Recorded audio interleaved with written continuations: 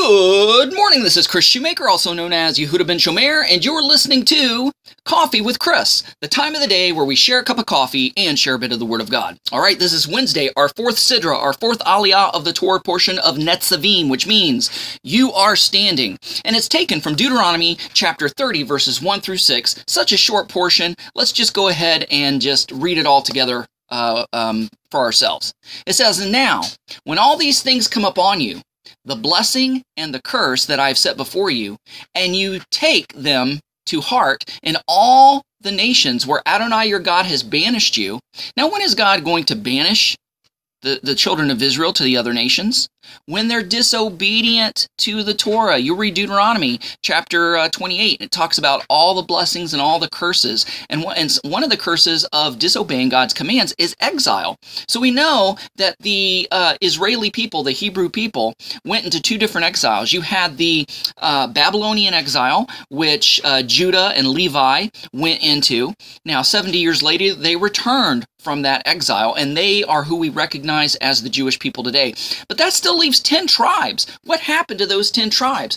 They were taken off into Assyrian captivity, and that captivity has never ended. They were dispersed all over the world. They assimilated to the peoples that into the lands that they ended up living in.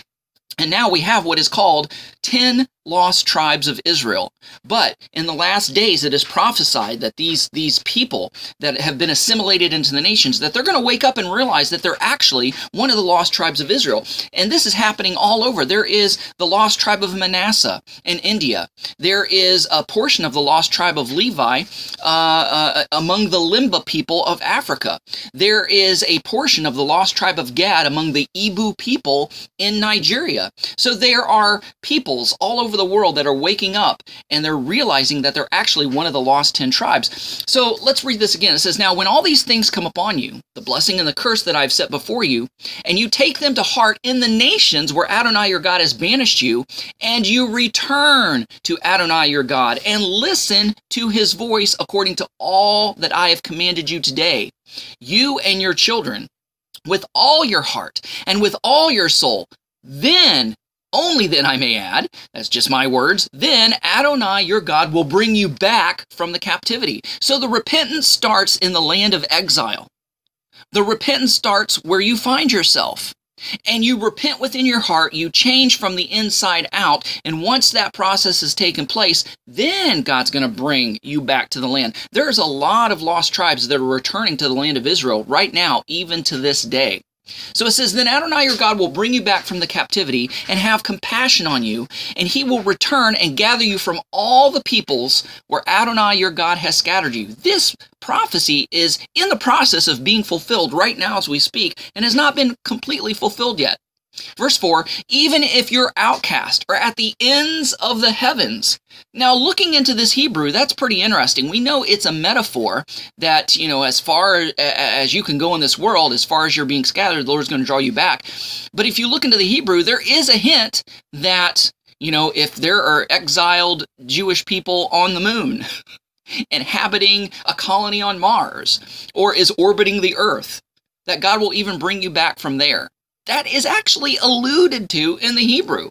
So if this world lasts any length of time and we do colonize the moon or Mars or what have you, this verse plays a role in that. Even if you're outcast or at the ends of the heavens, from there Adonai your God will gather you, and from there he will bring you.